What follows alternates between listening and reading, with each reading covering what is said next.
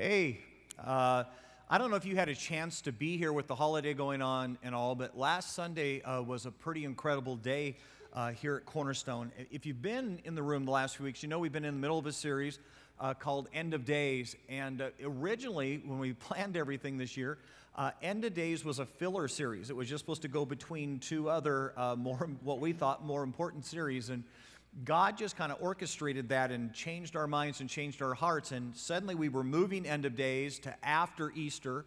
It actually kind of became our comeback series for all of our Easter visitors.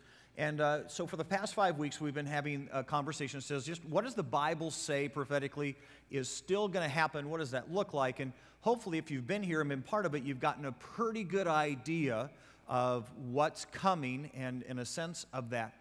Last week, Aaron was wrapping up and he was doing the white throne judgment and just talking about this idea that says, hey, everybody ends up giving account to God at some point. And if you don't have a relationship with Christ, then you'll be here kind of detailing your life out at the white throne judgment. In the process of that conversation, 136 people gave their lives to Jesus Christ last week here in services. Yeah. So just really a cool Sunday, a great Sunday. Here's the deal. At Cornerstone, we are totally committed to any time someone makes a decision for Christ, marks a card, to following up on that personally. So a phone call or an appointment with them, just to make sure they understand what the decision was. What do you do next? How do you get a great start so you don't make a good decision and then kind of stumble coming out of the gate? And we were committed to doing it. Well, 136 decisions, that's a pretty big challenge for us to try to follow up on right now. So here's what we're asking you to do to help us. If you're one of the people one of the 136 who made a decision last week for Christ, or maybe you're someone who just somewhere recently in your life has made that decision, we want to invite you to be back to next Sunday night, 5 o'clock, in one of the rooms right here on the hallway. Aaron McRae is going to be there. He just wants to have a short conversation with you just to get this thing going the right direction, just to get you started the right way. If you would do that, you would help us tremendously. You're going to make it a lot easier to get in contact with all 136 of you. But the cool part is it's going to be helpful for you. It's going to help you real quickly, real succinctly get a sense of what do I need to do next in my life. So please, please, please, if you're one of the 136, mark that on your calendar. Make a point next Sunday evening, 5 o'clock, right there on the hallway. Meet with us. Let us take a few minutes, help you get going the right direction with this thing. Today, we're jumping in just to a new conversation together that we're simply calling Famous. So here's my question. If you were at work, and maybe there's just kind of a little pause in all that's going on, and you find a coworker walking over to your desk for a conversation, or maybe they stop you in a hallway and they go, you go to church, right? Or maybe you're in your front yard and you're planting some flowers or maybe watering some of your plants, and a neighbor comes walking over and says, don't you go to Cornerstone? And you say, yeah, I do. And they ask, why? I mean, why church? I mean, why do people do that? What's church about? I don't know. I mean, is it all about a bunch of singing? Is it teaching? Because I'm not sure I'm into the whole listen to someone teach thing. You know, is it about caring for the poor? Is it about caring for one another? I mean, I'm just trying to figure out how the church even makes sense in the world. I mean, what does the church exist for, and why church, and what's that all about? How would you answer that question? What would you say to your neighbor, to your coworker, if they asked you, why church? So here's what we're going to do. We're going to take a few minutes today and just have that conversation. Get ready for that moment when it comes, because Jesus actually spells out that answer for us. So grab your Bibles this morning. Go with me to the book of Matthew, chapter 28. Matthew, chapter 28. If you're not real familiar, if you go to the back of your Bible and then work to the left, you're going to find this book of Matthew. It's the first book in what we call the New Testament, part of the Gospels, Matthew, Mark, Luke, John. Matthew chapter 28. So while you're getting there, let me set this up just a second. Jesus is at the end of his ministry, and this is the last chapter. And in this moment, Jesus turns to his disciples, and he says to them, look, everything that you've seen me doing, everything that I've been a part of, everything that I have spent the last 3.5 years of my life accomplishing, it's yours now. It's your turn. I'm not going to be here. I'm going to be in heaven. I'm handing it off to you. So picture this. It's almost like the veteran running back on a football team walking over to the rookie and handing him the ball and saying, team's yours. It's on you now, son. And Jesus in this simple moment says, I'm leaving. Here you go. I'm trusting you to do next what I've been doing so far. So here it is. It's Matthew chapter 28, starting in verse 18. Here's what Jesus says the church is about. This is what you and I exist for. This is what we are supposed to be about. If it's church, it's the answer to our friends and neighbors, why church? Okay? Matthew chapter 28, starting in verse 18, here's what it says. Then Jesus came to them, talking about the disciples, here's the handoff, and said, all authority in heaven and earth is given to me. He says, look, I've got the ability to do this. I've got the right to do this. And here's what he says. Therefore, go and make disciples of all nations, baptizing them in the name of the Father and of the Son and of the Holy Spirit, and teaching them to obey everything I've commanded you. And surely I am with you always to the very end of the age. So you get Jesus says, look, okay, here's the deal. I've done what I was supposed to. It's now your moment. I am trusting you to do what I have done. But guys, you get this. You get that Christianity is never more than one generation from extinction. That if you and I don't take this, what God has given us as the church to do, and if we just say, no, my schedule's too busy, I've got other things to do, and if you and I don't take the ball, if you and I don't do, Christianity is never more than one generation. You ever wonder why entire countries that years ago used to have an unbelievable Christian heritage today are hard? And you can't even find people in their churches. Because somewhere there was a generation that said, no, I'm not going to carry the ball. And so Jesus then places this trust on you and me. And here's what he says to do. Here's the plan. This is what the church is about. The first thing he says is, look, you got to go. You got to go. You got to go. Matter of fact, go back with me to verse 19. Here's what it says. Therefore, go. Go. Go tell this incredible story, this unbelievable story. Tell this story to people who are broken. Tell them they can be mended. Go to people who are frustrated out of their mind with life and just feel like there are absolutely answers. Say, no. There are answers. Go to people who are sinners, which means all of us, and tell them there's a Savior. But go. Go tell this incredible thing, which is why, if you've been coming to Cornerstone any length of time at all, we buy billboards. You drive down the free billboards. It's why we mail out mailers to our community, sometimes 70 and 80,000 homes at a time.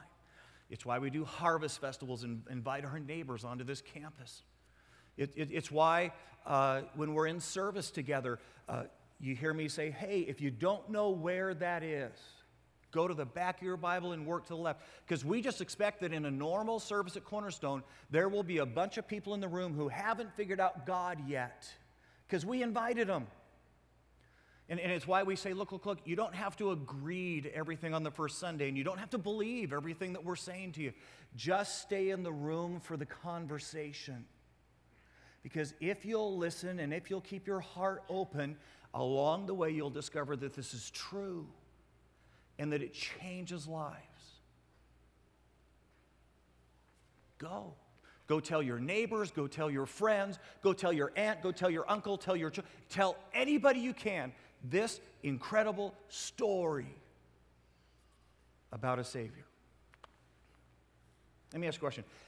How many people do you think the average church in America leads to the Lord every year? How many people in the average church in America become Christians in the average church every year? Anybody? Take a guess. Take a guess. How many do you think? Huh? Average church in America, how many people become Christians a year? 5. Well, you got a lot of faith in the church in America. What else? Huh? 500. Higher or lower? Lower. All right, what do we think? Somewhere between 5 and 500? 50. 50 in the average church in America in a year. Any other guesses? Huh? 100. And 150? Okay, 150. 300. You ready? Average church in America every year leads less than 2 people to Jesus. And anyone hear something that's even more disheartening? Of the less than 2 people that the average church in America leads to the Lord every single year, most of them are their own children in Sunday school. At Cornerstone, right now, in an average year, we are leading 500 adults to Christ every single year. Yeah. And guys, that's a good moment. That's part of what you and I have been asked to do. Go tell this incredible story. But here's the part you got to get. It can't be just that. Because if all you and I do is win our friends to Christ, if all we do is tell this story and a bunch of people become Christians, then we run the risk, okay, of having a bunch of baby believers sitting in a room and being really, really, really sloppy Christians who don't know how to live, don't know how to behave, don't know how to act. So the other shoe down, the other component in this, the other thing that Jesus says, look, you got to go, is, you ready? You got to grow. You got to grow. You got to grow. Matter of fact, go back to the passage. It's verse 20. Here's what it says. Jesus, verse 20, and teaching, All right, let's go to the beginning, verse 18, that'll be easier. All right. Then Jesus came to them and said, all authority in heaven and on earth is given to me. Therefore go, we just said that, and make disciples of all nations, baptizing them in the name of the Father, the Son, and the Holy Spirit. Ready? And teaching them, okay, you ready? To obey everything I have commanded you. So Jesus says, look, you're to take everything that I've told you and tell that to everybody that you lead to me. They need to know it all. And you need to give them all of it in the deal, which is why you hear us here talking all the time about, hey, look, 3 to be. And once you become Cornerstone, once you're here for a while, there's kind of a minimum expectation. There's a minimum thing that it means to be on this journey with us. And we say, look, it means worshiping 1 hour, 3 to be, worship an hour, grow an hour, serve an hour. And that's not the end, that's the beginning. When you say, hey, look, I'm here, I'm serious, I'm in, then worship an hour, grow an hour, serve an hour. Because here's the deal. You and I are supposed to grow up to be so radically like Jesus Christ that people around us who don't know God see Jesus in us. And the only way that can happen is that if we learn so much about him and grow to be so much like him, that meeting you and me is like meeting him. And that cannot happen without maturity. It cannot happen if you and I don't grow. So let's just take a survey. Let's just see where we are in the deal. So how many of us are committed to growth environments? So here's the question. How many of you on a regular basis go to one of these areas? Because we have 5 places you can grow around here. You go to the mine. Now, I know it's summer, the mine's not going, but when the mine's on, I go to the mine. Or maybe you go to a small group, or maybe you attend a small church, which is what we call all the classes that we do along that hallway on Sunday. Mine, small group, small church, men's Bible study, or a women's Bible study. So you routinely go to one of those 5.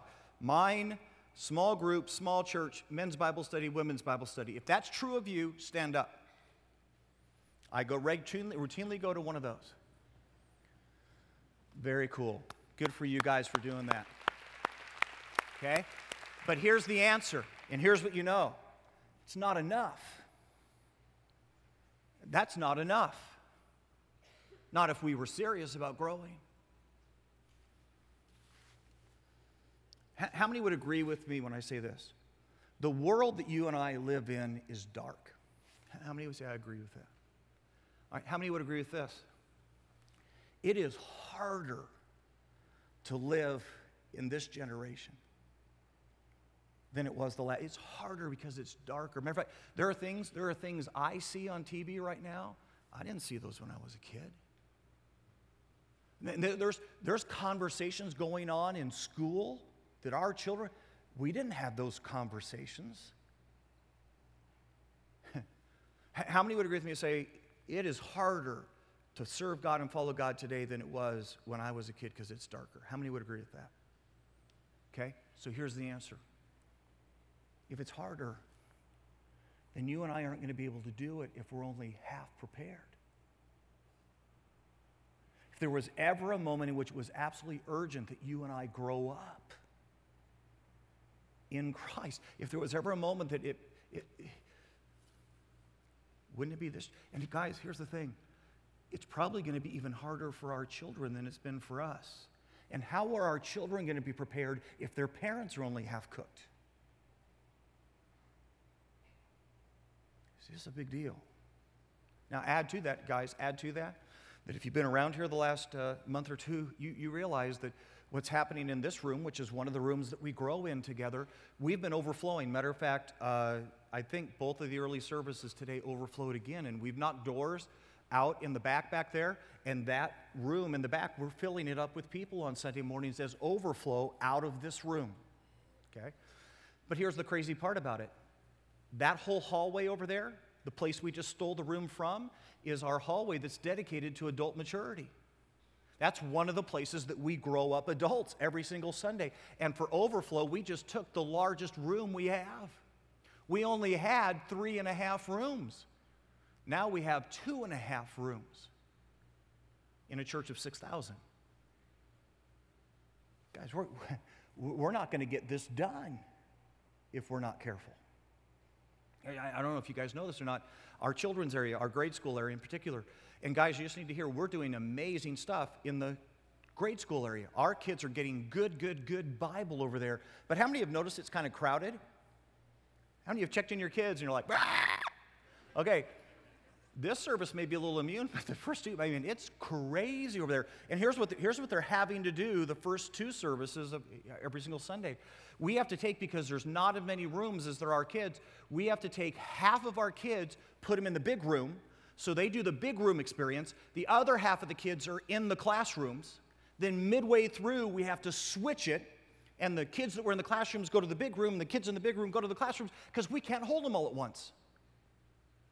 And so guys, if we're going to get this done, then part of the answer is we're going to have to knock these walls out eventually. We're going to have to build an adult building to help us grow up adults in this place. We're going to have to build a children's building to be better than ever at growing up children. Because the church exists, you ready? To make Jesus famous. To tell people who don't know about Jesus yet this incredible story, to tell people who do know Jesus how to know him better and to be incredibly radical, sold-out followers of him. It's why we exist. Make Jesus famous in our generation. Now, in the midst of all that, here's the kicker. Go back to the passage. Read it one more time with me. Matthew chapter 28, starting in verse 18. Then Jesus came to them and he said, "All authority in heaven and on earth is given to me. Therefore, go, tell this incredible story to anybody, to all nations. You get that Jesus, he didn't say, hey guys, just take on Chandler. That when Jesus handed us the ball, he said, look, you got to take this incredible story. You got to tell people who don't know me about me. You got to tell people who know me how to know me better and grow up and be stronger. But guess what? You get to do this to all nations. Which, guys, there's no way that you and I get that done by ourselves. Which is why you and I have chosen to partner in this thing and to not do it by ourselves. And so what you and I have done is we've reached across the world to strategic partners and said, look, we want to help you make Jesus famous. We want to help you lead people to the Lord and tell them this incredible story. We want to help you help Christians become strong, vibrant, mature followers of Christ. So we will leverage part of our resource into you to make Jesus famous. One of those partners that we have is an orphanage in Kenya, Africa, called Huruma. And some of you know the Huruma story. I ended up in Huruma about 3.5 years ago. And I found myself sitting in this room just surrounded by Kenyan orphans. Now, here's the deal. Orphans in Kenya are rampant. It is a crisis within the country of Kenya. Here's why. Because their culture is drastically different. 1/3 of the kids that are in the orphanage there in Huruma are there because they've been tortured. And guys, when I say tortured, I'm not talking about somebody got mad and gave them the back of their hand. I'm talking about children who have been tortured. So when you go to that room, you find kids who their parents threw gasoline on them and then lit them on fire because they didn't want them anymore. You find children whose parents thought that a form of discipline was to take them and tie them by the wrists and tie them by the ankles and hang them in a tree for 3 days. And so the government finally comes in and says, look, you can't treat a dog like that. We're taking your kid away. 1/3 of the kids that are in that orphanage there in Huruma are there because they've been abandoned. The average income in Kenya, Africa is $5,000 a year. And so all of a sudden, taking care of a child becomes a big liability. So it is not uncommon for moms to have their children walk out to a field, lay the baby down, and walk away. They leave them in the gutters. They leave them in trash cans. If they're really being careful, they take them to the police station and hand them off. Or maybe, just maybe, they walk to the orphanage there at Huruma and hand their baby. 1/3 of the children in the orphanage there in Huruma are kids that you and I would truly call orphans. And a lot of that is because of AIDS. And if you know that AIDS is rampant in Africa. And so an awful lot of those truly orphaned children, their parents have died because of AIDS and the epidemic that's going on there. And so here I find myself sitting in this room of tortured, abandoned, orphan children. And this little lady gets up in front, Mama Sapora. And you just need to know about Mama. Mama has an 8th grade education. And the only reason she has that good of an education is that after she started the orphanage, she started a school and she went to her own grade school classes in her own school with her own orphan children till she got to the 8th grade. And Mama gets up in front of these kids and she says, "You have been rescued." And I watched as a sea of little... And she says, "You have been rescued by God so that you would know His Son, Jesus Christ. And one day you will grow up and you will be educated and you are going to become the leaders of Kenya and change Kenya for God." And a whole room of orphans. And you want to hear the crazy, crazy, crazy part? I found myself sitting in that room going, and I'm just telling you, if you had been there and if you'd seen, your head would have been nodding too. And so one of the strategic partnerships, because here's what we know is going on in Huruma, we know that children, orphaned children who would have been thrown away, are hearing about Jesus, they're being raised up and matured, and then they'll be sent out on mission to change their country for God. So here's the deal. We brought Mama today, and she's in the room, and we just want to spend a few minutes talking to her about what God has laid on her heart and what God is doing through our strategic partner. They are our partner in Kenya and what God's doing there. So would you help me welcome Mama this morning?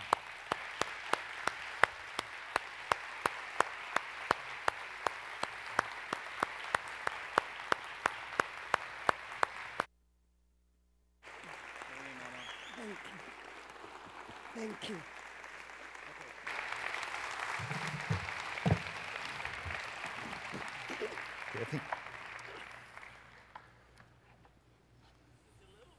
Yeah, she's vertically challenged there. All right.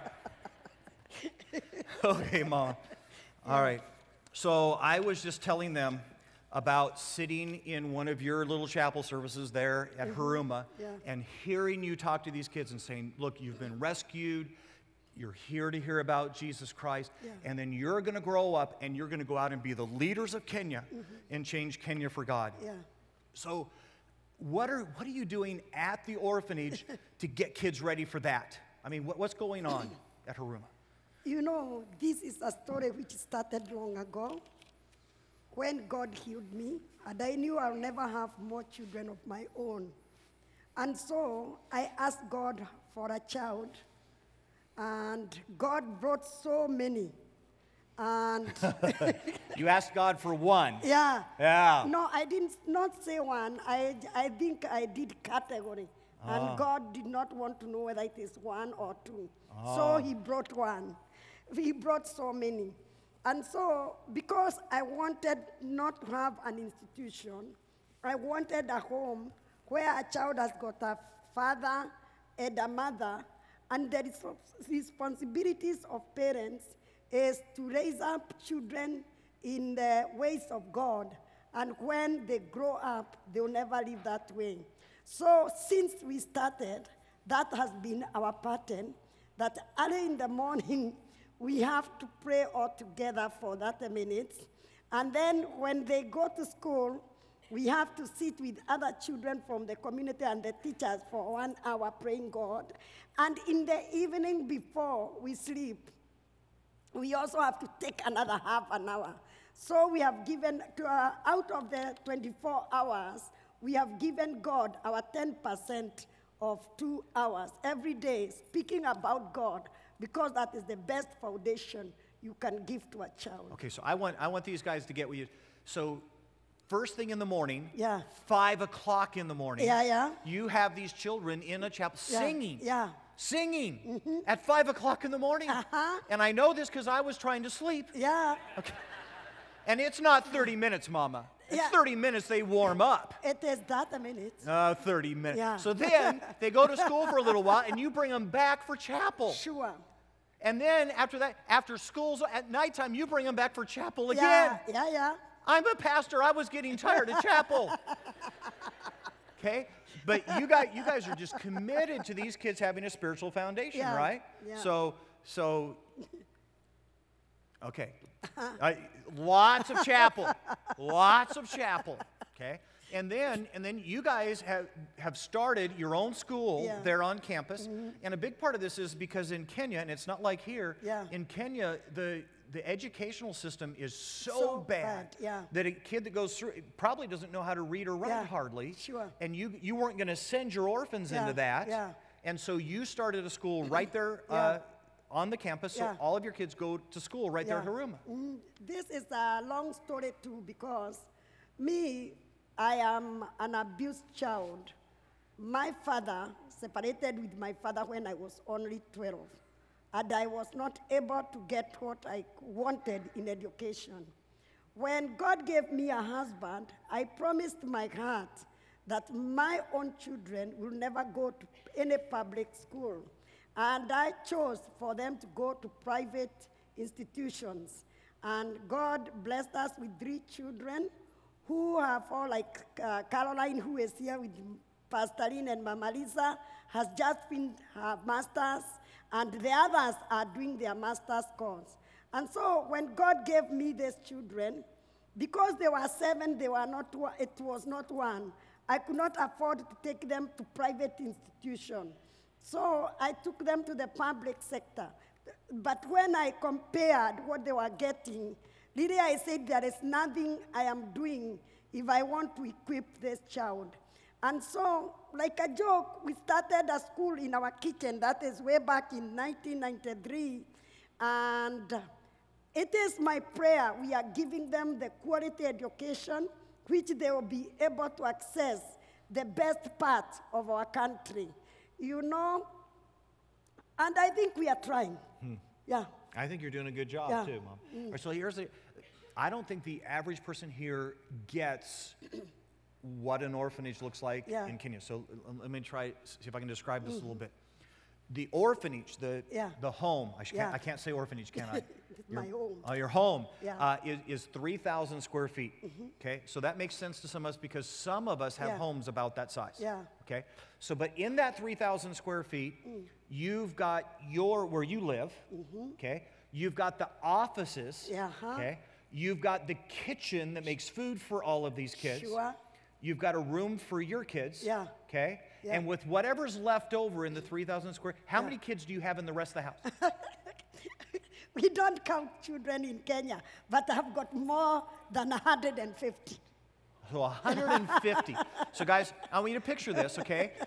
Picture the inside of a submarine, okay? So they've got bunk beds that are 3 high because they have welded bunk beds on top of bunk beds, okay? So triple bunk bed.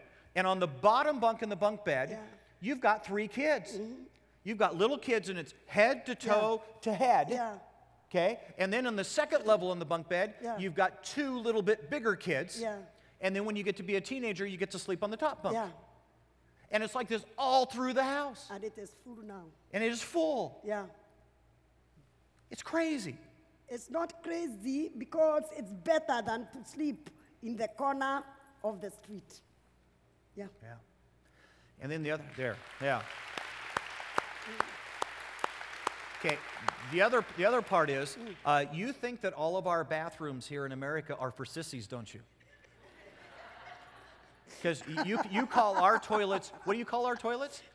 It's like a Western toilet. Western toilet. Yeah. Because a real toilet is a hole in the ground. A hole in the ground where you have to sweep and balance yourself. Okay, so I love that, swoop and balance. So picture this, the bathroom is 3 holes in the ground, 150 kids, all the teachers, all the caregivers, 3 holes in the ground, and then, just so you don't waste space, it doubles as a shower. Sure, but you have to care for your soap, your clothing, otherwise if and you don't want to step on the drain. Yeah, if at all you are careless, they can go. Yeah. So, when we were there, part of our heart, because Mama, we loved what you're doing in ministry. It's remarkable what you're doing with these kids. But we looked at the crowded conditions. We looked at and we said, man, and you took me out. You walked me next to you and you said, Lynn, one day we want to put dorms here. And that just grabbed our hearts. And so I came back, I shared with our people, and we talked about building these dorms for you. And guys, the dorms will end up being 100 rooms. Now, here's the deal. You and I would call them closets. They would call 100 closets. But here's the cool part. If we can ever get these dorms done, okay, what does that mean for your kids? That is a miracle which we are praying daily. And last year, when I was here, I promised you that I'm going to work very hard.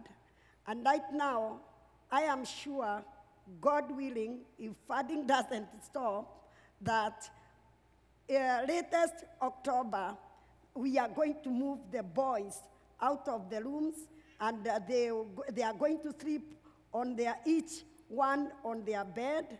It's a block where there are 2 houses, and in every block we shall have a mother, and every block has got 4 rooms, 1 for the mother and other 3 for the children. And for their bathrooms, we are putting Western toilet. But now, you told me, Mama, you're going to have to train these kids how to Yeah. use plastic, because sometimes these kids decide they have to stand on the toilet and And swoop. there's not this side. In Kenya, we don't know about the Western toilet. So one thing is that you have to come on the top and squat. So you have to train them that you have to sit down and you don't have to do anything. We will train Yeah. them. All right. But here's the cool part. Yeah. If we can get these dorms done, Yeah. then for the first time, these Yeah. children are going to sleep one to a bed. Yeah. Yeah. Now, here's the thing, though, Mom. As when we came a couple years ago, when we Yeah. took this project on, the cost for the dorms was Yeah. about $300,000. Sure. So I came to our church. I said, guys, for $300,000, we can build these dorms. Yeah. Okay. Things have changed. Yeah, so much. Okay. Prices have gone up. Prices have gone so much up.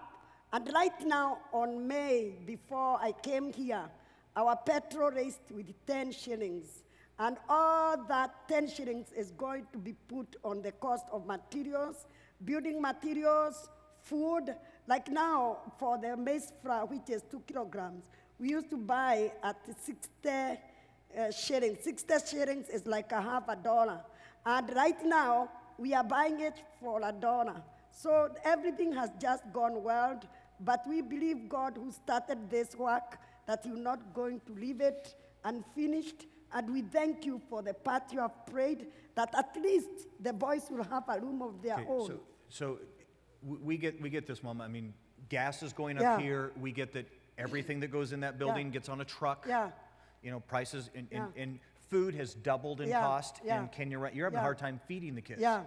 So, what is the estimate that the total cost is going to be now? It is $700. $700,000. $10,000. Right. Yeah. So here's the thing, Mama. Here's what you need to hear is we committed to $300,000. Yeah. And we did that out of our flood campaign. Yeah.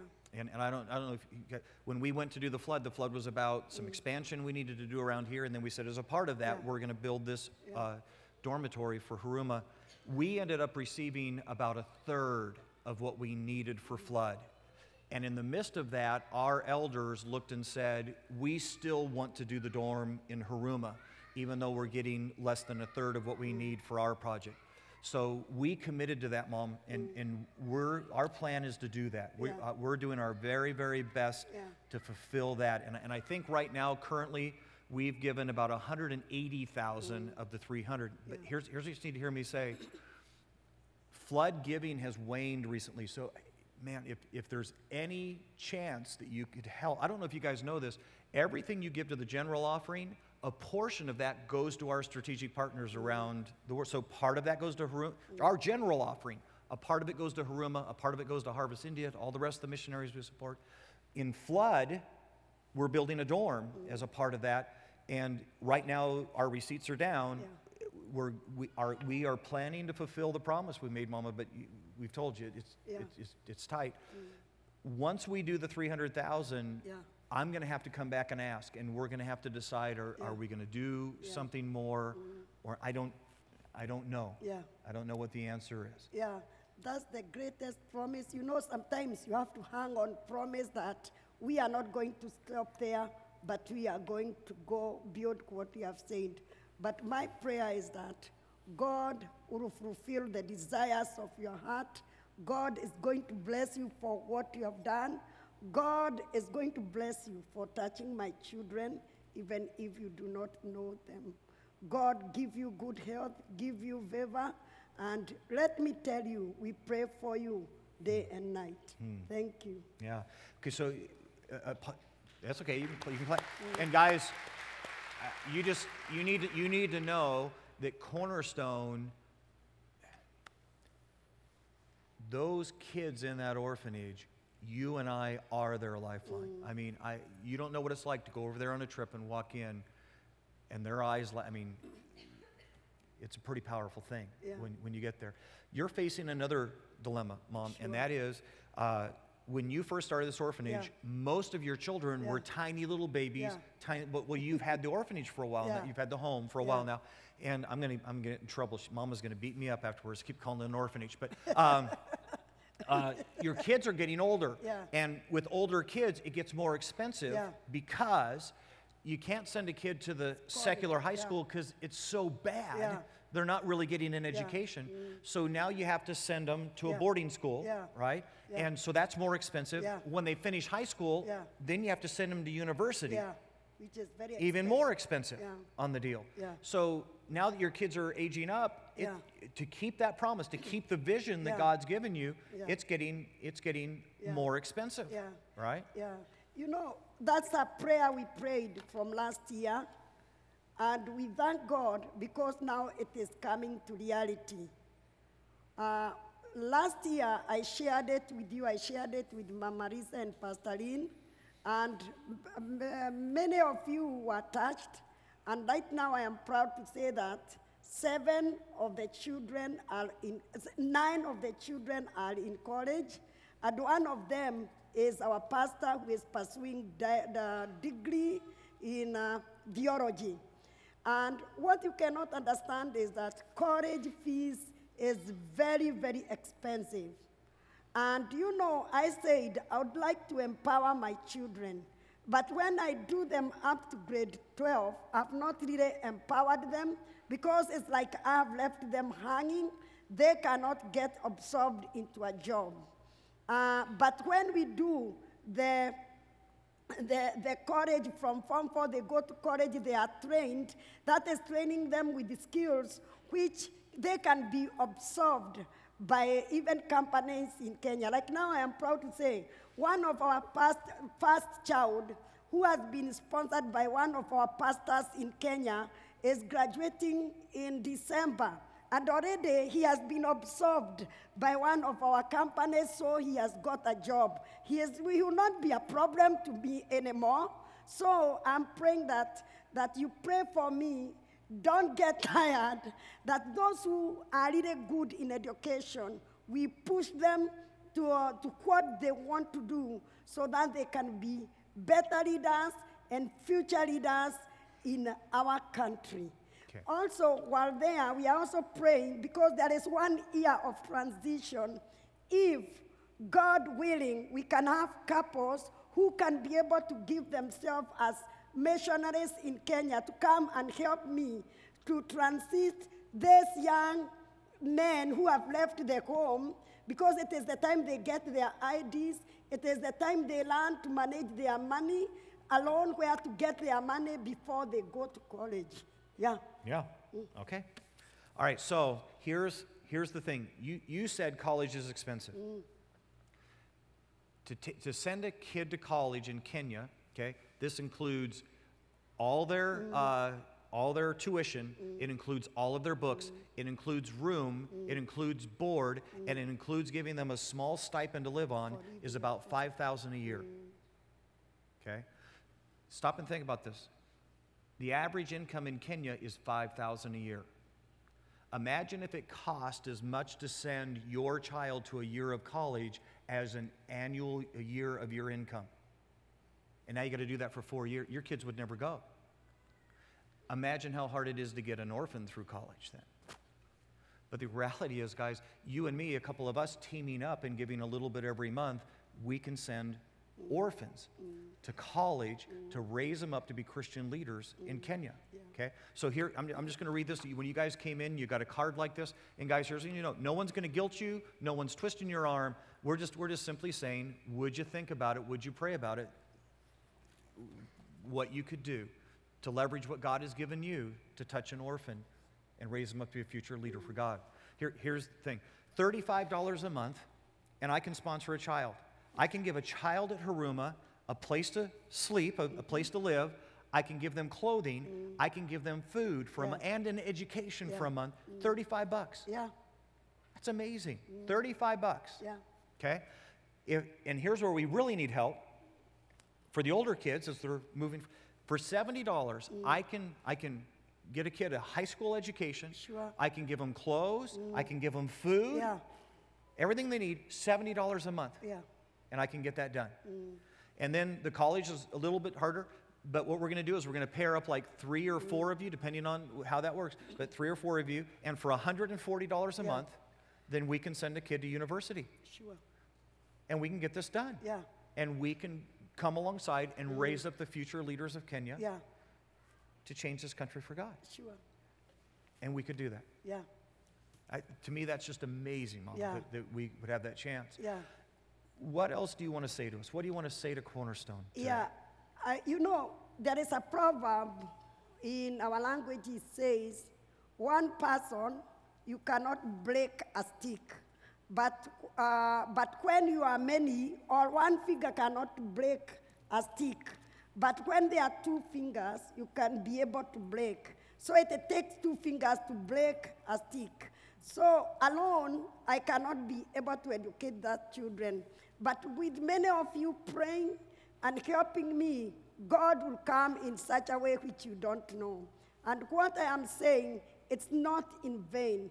God says in Proverbs 19, verse 17, that whoever gives to the needy is lending to God, is giving a loan to God. And for those who take loans, every loan is paid back. And God says he is not a debtor of any person. It is our prayer that God shall give you the desires of your hearts. What you want to do, God is going to give you. Thank you so much for reaching out to somebody you don't know. Thank you for being their brothers. Thank you for being their sisters. And may God bless you so much. I leave on Wednesday. May God bless you so much. May you give me greetings for my children. Thank you, Mama. Yeah. We love you, Mama, Thank so you. much. I think you guys were going to sing for us, right? Yeah. Okay. All right, here we go. Yeah. This is my daughter, Caroline. Caroline has been here for the last now 2 years. She is the daughter of Pastor Lynn and Mama Lynn. I don't know how they take it, but really, I know that God has touched them, and thank you for helping her. We are going to sing with her this song. This song we have been singing because I am singing until I build my domes, by the way. And we are praying that your presence go with us, you King of Kings. If you are not going with us, we are not going to come out of here. For we cannot go on our own. May you go with us. We are going to sing it with our tongue. Yeah? Yeah. Swahili. Kiswahili. Swahili. Tunaomba uwepo wako uende nasi, ewe Bwana wa majeshi, utusikie. Kama huendi nasi, hatuwaki kutoka hapa, hatuwezi peke yetu, enda nasi. Tunaomba uwepo wako uende nasi, ewe Bwana wa majeshi, utusikie. Kama huendi nasi, hatutaki kutoka hapa, hatuwezi peke yetu, enda nasi. Tutavua mapambo yetu, vitu vyote vya thamani kwetu. Mioyo yetu twaleta mbele zako, tutakase na utembee nasi.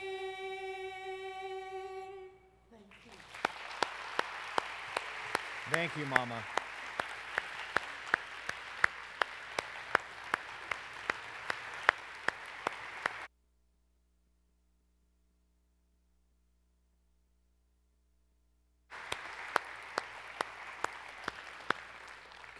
So, guys, bottom line, this is what we're about. This is to make Jesus famous. And you and I are not going to get this done alone. And our partners on the other side of the world, literally in Kenya, Africa, is an orphanage. We got some others, but this is one of them. And guys, I'm just telling you, as you and I consider how to use our resources this next year, upgrading our cell phone, or walking down the mall and stopping in a couple unexpected shops, it's never going to have the impact that if you and I were to leverage part of what we have to change the lives of Kenyan orphans who are being challenged to grow up as mature followers of Jesus and change their country for God. Guys, this is what we're supposed to be about. So look, no twisting arms, but would you pray about it? Would you consider? And some in this room are going to say, this is exactly what God wants me and mine to do.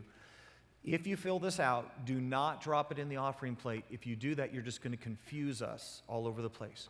If you fill it out, we've got a table out there on the patio. Take the card, take anything you're giving today out to that table. Do that there so that we can make sure it goes exactly where it's supposed to go. Okay? All right, let's pray real quick. Hey, dear Lord Jesus, thank you.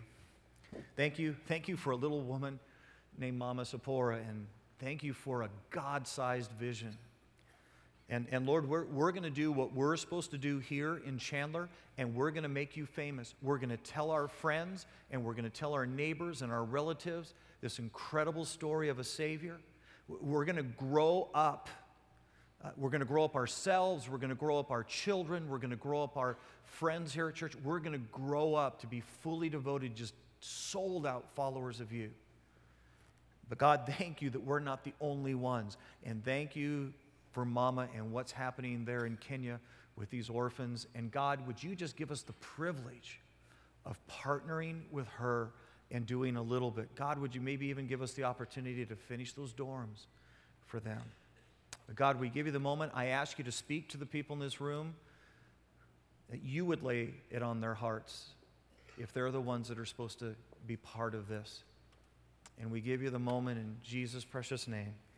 Amen.